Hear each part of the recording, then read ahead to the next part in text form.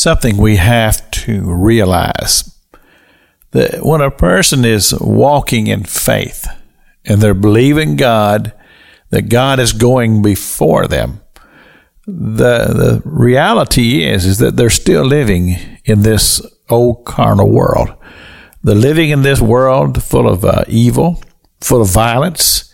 We're living in a world to where people are more and more shutting God out and walking in the carnal realm, and everything begins to speak to this. And here is a person who's given their heart and life to being committed to the Word of God and growing in faith.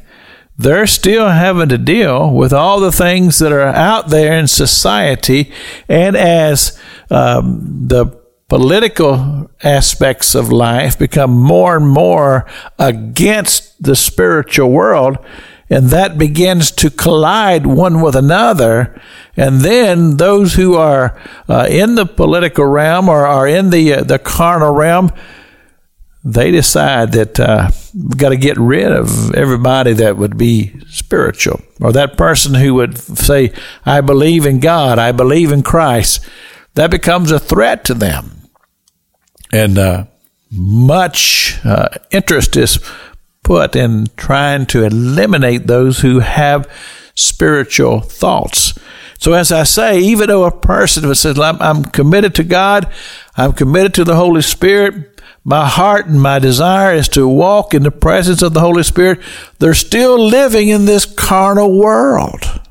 And there's a lot of things that has to be dealt with here. But again, we don't allow that to discourage it. We don't allow us to take us away from our focus, but we still have to deal with the reality of it. So, Elijah, we spoke about him the last couple of days. He lived in this world of violence.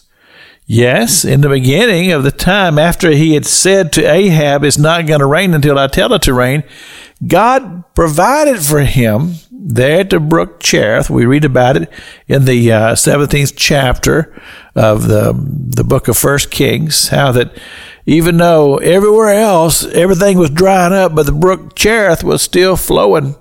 And the Lord had commanded ravens to bring him food. He was doing fine.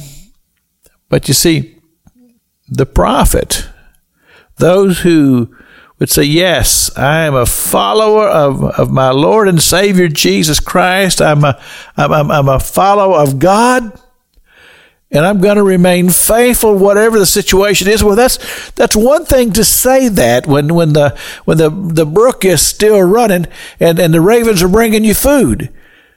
But that's not always the way, and it wasn't always the way for Elijah. God took those things away. Because you see, in our quest to follow the Word of God as it's been given to us as individuals, there's also that time of obedience.